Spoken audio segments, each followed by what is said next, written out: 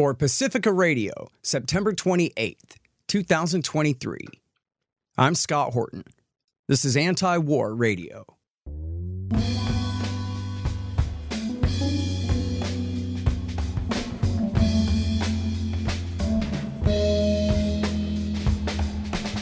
All right, y'all, welcome to the show. It is Anti-War Radio. I'm your host, Scott Horton. I am editorial director of antiwar.com, and I'm the author of Enough Already, Time to End the War on Terrorism. You can find my full interview archive, almost 6,000 of them now, going back to 2003 at scotthorton.org and at youtube.com/Scott Horton Show. And you can follow me on Twitter, if you dare, at Scott Horton Show. All right, introducing once again the great Matt Taibbi. He is at racket.news, and he and his guys do some great work over there. I'll tell you what, welcome back to the show, Matt. How are you, sir? Great. How's it going, Scott? Thanks for having me on. Thanks for the kind words. Yeah, absolutely. I'm doing good and happy to have you here.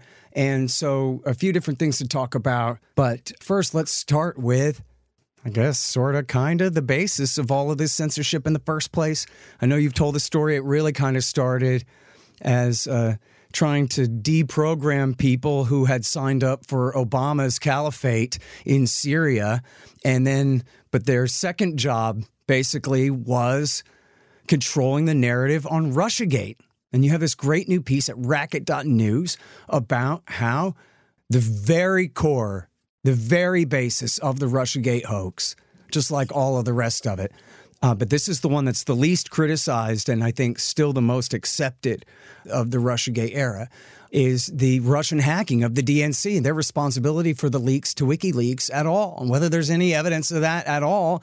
And you have found more reason now to cast doubt on that than ever before. Please do tell. Yeah, I should cop right at the start to the fact that this is really not a story that I spent a lot of time on. In fact, I was kind of intimidated by the Russian interference story and probably to some degree even fell for some of the propaganda about the sort of unassailability of that narrative. But there was a group of researchers online who spent a lot of time filing Freedom of Information requests, open records requests, who have found a number of really interesting things over the years.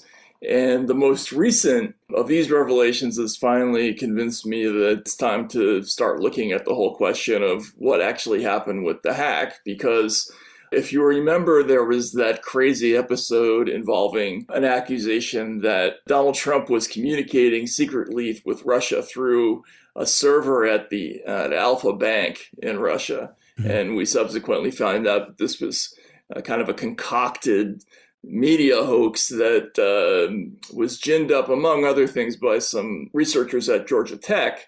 Now, people who were chasing that story filed open records requests. And as a consequence of that, we've now found out that those same researchers did work on the attribution of the DNC hack. So people who are responsible for kind of a known media hoax also did, for the Department of Justice through DARPA at the Pentagon, work on the attribution for the hack. And there's just a lot of stuff that's weird about that, but that right away is a huge red flag for me. I'm not sure about you, but yeah, absolutely. Okay, all right. Now, Matt, the average radio listener probably remembers about, I don't know, a third of the 10,000 Russiagate lies that they were told here. But it seems like, as far as I understand, the heart of the plot, it all comes back to the Clinton campaign hired this law firm, and then that law firm hired this, that, and the other group to put out the kind of core accusations at the heart of the Russiagate plot, and everything else was sort of embellished from there. Is that essentially right? Yeah. The Perkins Coie law firm, they were responsible for engaging Fusion GPS, which is like an Oppo research firm, who in turn hired the former British spy Christopher Steele, who produced the infamous Steele dossier. These same people shopped a lot of the conclusions of the dossier to both officials in the government and to the media. They also shopped this Alpha server story, which came out before the election. And so it's one of a handful of clearly fake stories that came out before the 2016 election. And the significance of this new thing is that the same researchers who were involved in the Yodaphone thing, the Alpha server story, they're now also tied to the much more serious question of whether Russians are responsible for hacking the DNC and the DCCC. Right. And so now to go back to 2016, people can check the archives. I interviewed this computer security expert named Jeffrey Carr, and I'm almost certain it was April Glaspie Day, July 25th of 2016. And Jeffrey Carr said, I can tell you this. I can tell you that no one can examine a server and tell you with certainty who hacked it because it's too easy to leave fake fingerprints behind, and you won't be able to tell the difference. And I can tell you another thing, which is there's one organization on the planet that can tell you with 100% certainty who did it. And that's the National Security Agency, because they have a godlike, omniscient view of every packet on every fiber optic cable on this planet. They can rewind the whole internet if they want to and watch whatever happened and who did what. And so then remember the Reality Winner leak to The Intercept that they put out. The NSA would only vouch for these conclusions with the yellow line, moderate intelligence. In other words, the CIA and the FBI are claiming this. We're staying out of it. We're not contradicting you, but this is not coming from them. And they would have been the ones who can tell you like a light switch or on or off. This is either true or it's false, period. But again, Jeffrey Carr said, no one in the world else could tell you. And remember what CrowdStrike said? Oh, there were all these Cyrillic letters in there. And they had references to Iron Felix from the old NKVD. So it must be them. Felix Edmundovich. They left his name there. That seems a little odd. A little convenient, funny, but yeah, and for a lot of us at the time, not many of us are experts in computer security, but we were told by authoritative figures that this is how it happened, and it was definitely true that material was leaking out that WikiLeaks was putting out there. It appeared to not have been published without their permission. It didn't seem to come from a source, although they didn't say it didn't. So why not believe it? But that's at the root of this assumption that we've been making for 7 years, which is that Russia did this. And how did we come to that conclusion? Well, we never really got a good answer to that question. Well, look, in the Mueller report, he doesn't even pretend to have a chain of custody there at all. He just goes, well, I don't know. I mean, it seems like that's where they must have got it. And by the way, I interviewed Craig Murray, the former Russian ambassador to Uzbekistan, who's a friend of Julian Assange's. And he told me that the source for the DNC leak and for the Podesta emails was different, and that he knew who both of them were, and that he had met with one of them in Washington. And he said that this person has no conceivable relationship with Russia whatsoever. It had nothing to do with that. And he heavily implied that the leaker of the Podesta emails was at NSA. And it was the regime itself, the institutional regime itself, or one faction of it, taking revenge against Hillary Clinton for all of her leaks and all of her lousy computer security that they would go to prison for if they did what she did. And so they were the ones who had fished Podesta. Now, I'm not saying that's certain, but I'm saying, hey, the fact that Craig Murray says so means there's more reason to believe that than there is to believe that Russia had anything to do with this at all, which has never been demonstrated or even indicated in any way, other than in claims by liars. Yeah, and we forget that it took quite a long time. There was testimony that came out years later, from Sean Henry, who was the president of CrowdStrike, to the effect that, that they had no direct evidence of exfiltration. That they only had indications of that, which was a very surprising piece of testimony. So there's a lot of things about this that are very strange. There's also the very, very weak language that was used in the initial government conclusion that this was done by Russia. They just said it was consistent with sort of Russian methods. Mm-hmm. They didn't say they had any evidence of that. And so, and now we find out, basically because of the response by DARPA, which is the Defense Advanced Research Projects Agency, which once upon a time was like a liberal bugbear, which cooked up crazy fantasies like total information awareness, which are now reality.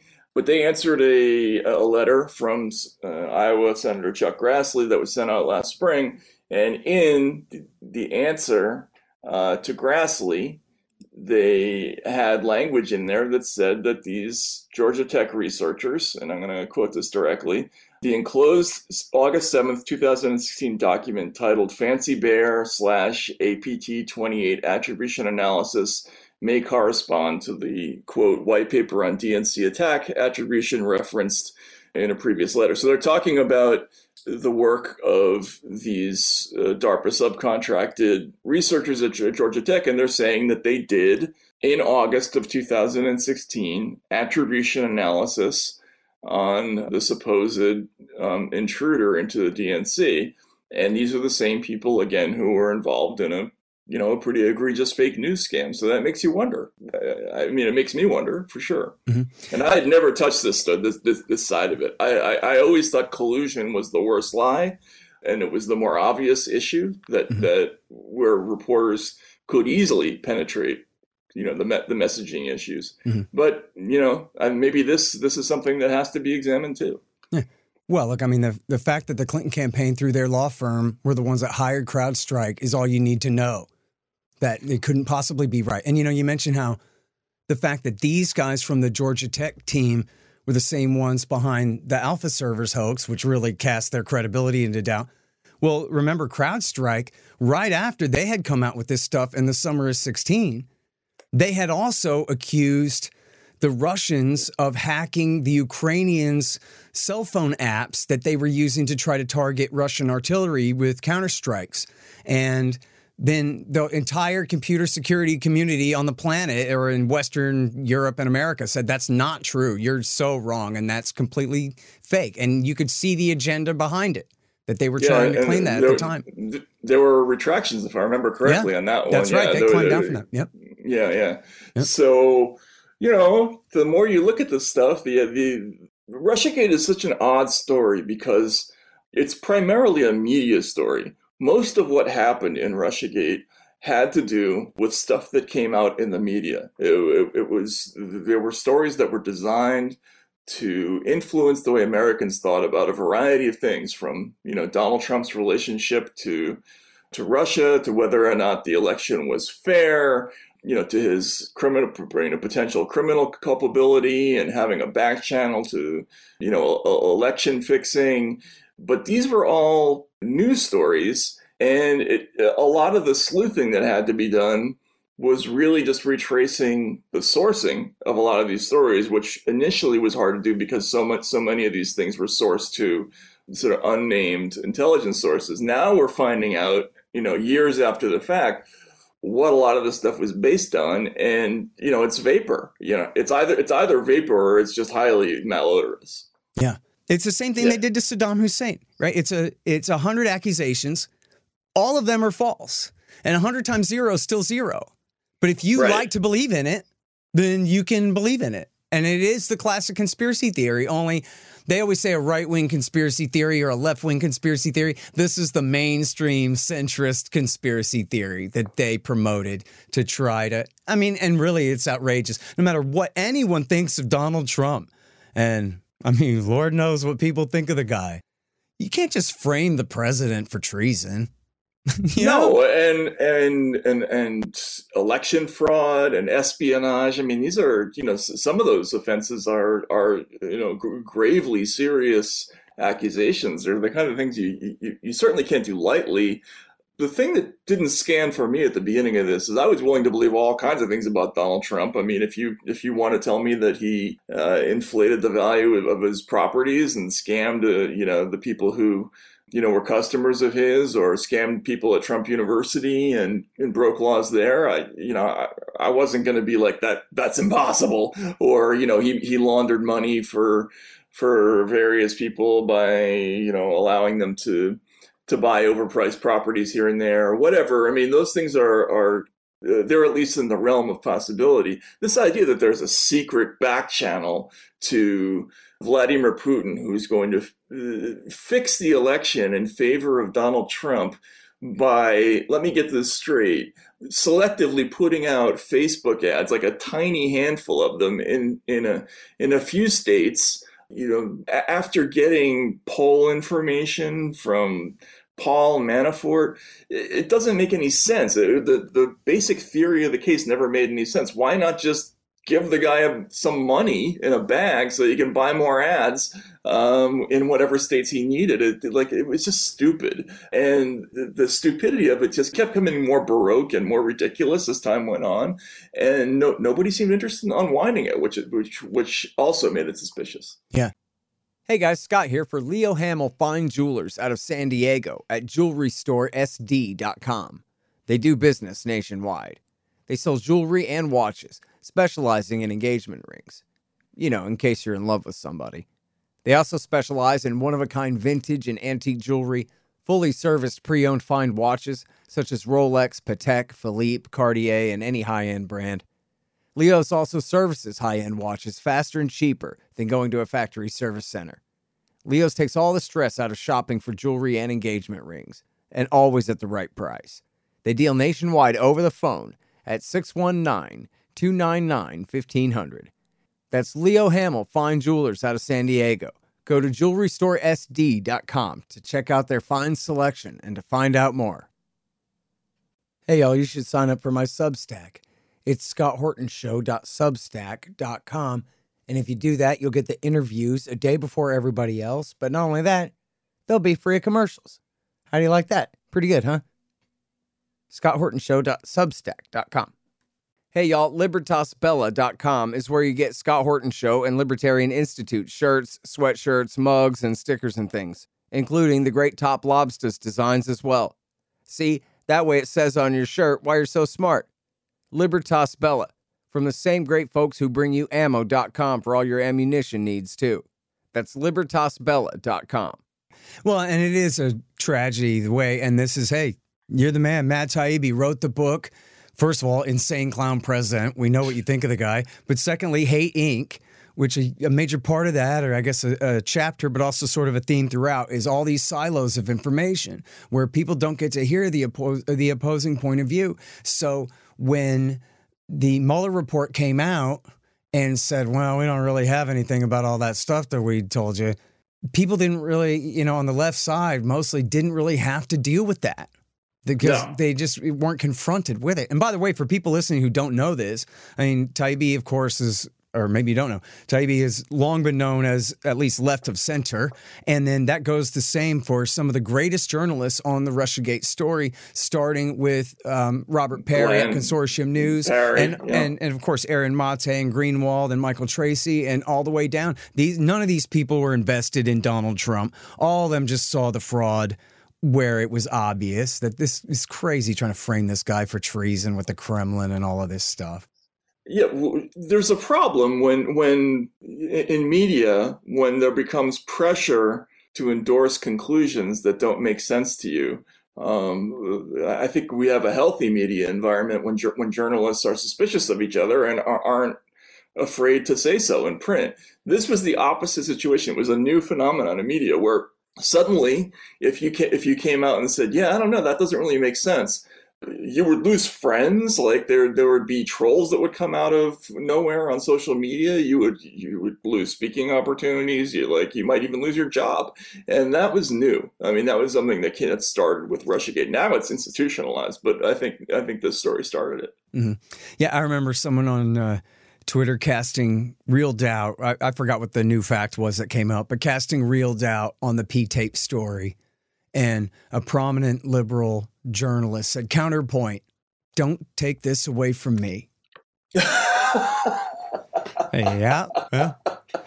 Well, sorry, pal, but come on, it wasn't true. That's all. I don't know. You can make up whatever you want if you want. Right. Yeah. I mean, it's not like I can understand wanting to believe it. But, and you could see the joy on Stephen Colbert's face. He actually rented that hotel room, and there's video of him jumping up and down on the bed and everything. But if it's not true, it's not true. And it's not me saying that. This is the Inspector General, Michael Horowitz, who looked at this. It's like there's nothing there to this story. This story is just not sourced. It's not real. Yeah. So, and why not admit it at this point? That's what I don't get. Yeah, seriously. Well, I mean, we're in the middle of a proxy war with Russia right now. We can't go muddying up that narrative. Now, all right, it's Anti-War Radio. I'm talking with Matt Taibbi like I like to do, and we're talking about, well, Russiagate, and then here's the segue to our next subject here. When Elon Musk bought Twitter, he brought Matt and a few other colleagues on board to go digging through the Twitter files to figure out what was behind the censorship regime. And boy, did they find a censorship regime far beyond what was going on at Twitter. It's an entire censorship industrial complex, including you can read a piece that they did where it's just the top 50 NGOs involved with getting your opinion kicked off the internet. It's just incredible what they found there. Anybody told you that there's nothing there? They're in on it. You better look out for them. Look at racket.news. And the good news of it, as we've covered on the show, is there's been some progress in the courts, too, because there is a First Amendment still, and that's one of them that they like to still pretend is the law some of the time. I don't know. So there's progress and setbacks in the courts. It's all very complicated, but you have news for us there. The Supreme Court will rule on censorship, and you seem to be mostly striking an optimistic note here, Matt Taibbi. Please do explain. Yeah, so this is a case that predated the Twitter files. It's from the state attorneys general of Missouri and Louisiana. Oh, and that was before they even brought you guys in on the Twitter files at all? Yeah, so this case there was already a complaint in this case before the Twitter files started. Okay. And there were a number of plaintiffs. The key plaintiffs in the case were a trio of very respected academics. There was Jay Bhattacharya from Stanford. There's Harvard's Martin Kulldorff. And then there's Aaron Khariati, who is in the University of California system and actually did COVID policy for the state. They were all suppressed in various ways. Kulldorff actually became one of the most censored people in the world in 2020 and 21. Really, not for factual reasons, but because he disagreed with lockdown policy. And this is something we didn't figure out for a while until after we started looking at the Twitter files, is that in addition to zapping things for being, quote unquote, misinformation or disinformation or being not true, there was a whole separate category of information that they called malinformation, which is just stuff that's true, but it's narratively inconvenient.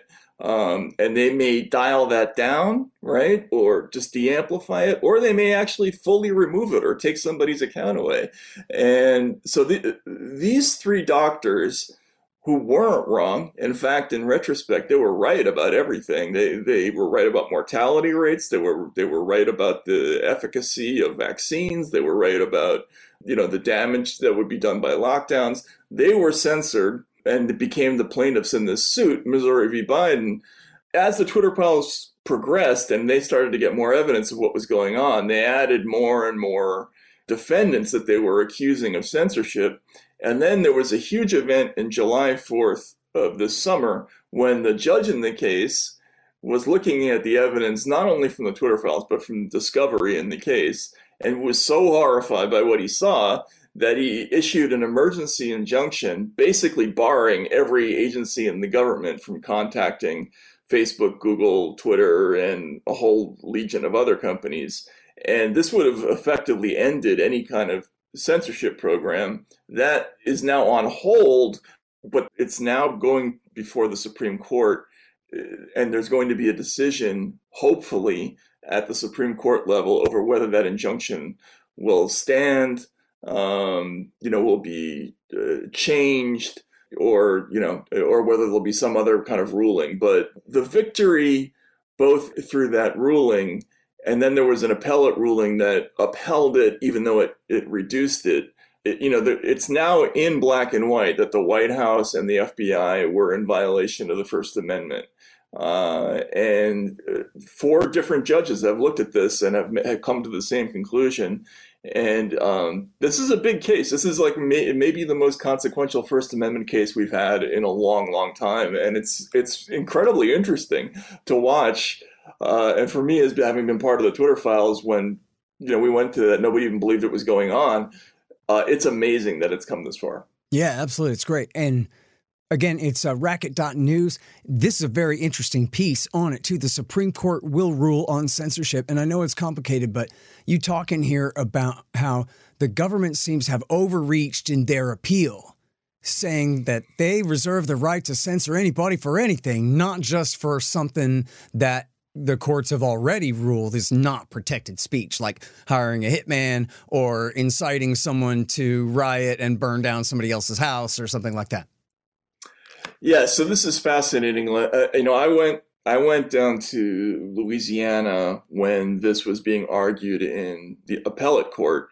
And first of all, it's interesting because this is a huge case, and the plaintiffs had a whole table full of high-powered lawyers who were arguing this thing. The federal government, the Biden administration, sent one lonely lawyer to argue this thing, and he seemed not to have done his homework. Like, he immediately started arguing stuff to the judge that was like factually incorrect. He was saying that the government is going to be prevented from, acting on terrorist threats, and that was actually one of the primary exceptions to the injunction. Now, after the appellate court ruled on this, the only thing that was really left in the appellate ruling was the government is not allowed to go to these companies and tell them to mess with protected free speech. That was the language that they used. And the government, in filing a motion to oppose this ruling, is essentially saying, no, we want the right to even go after protected free speech.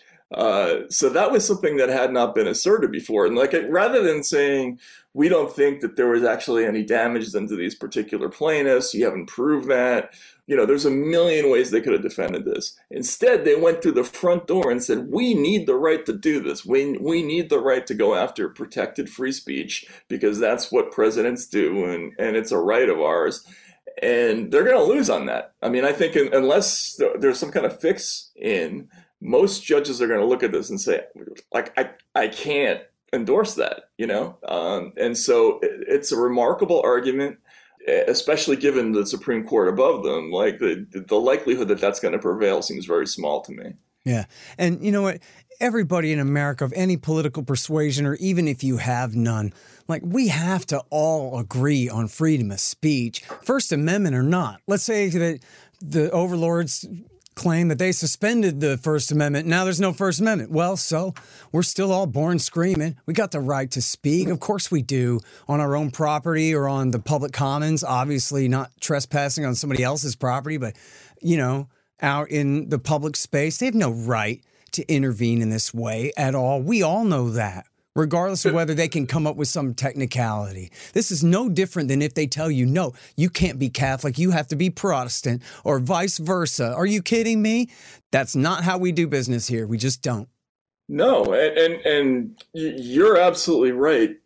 Not only do they not have the right to do that, the Constitution is very clear. This is the first thing in the Constitution. It's the first thing in the Bill of Rights.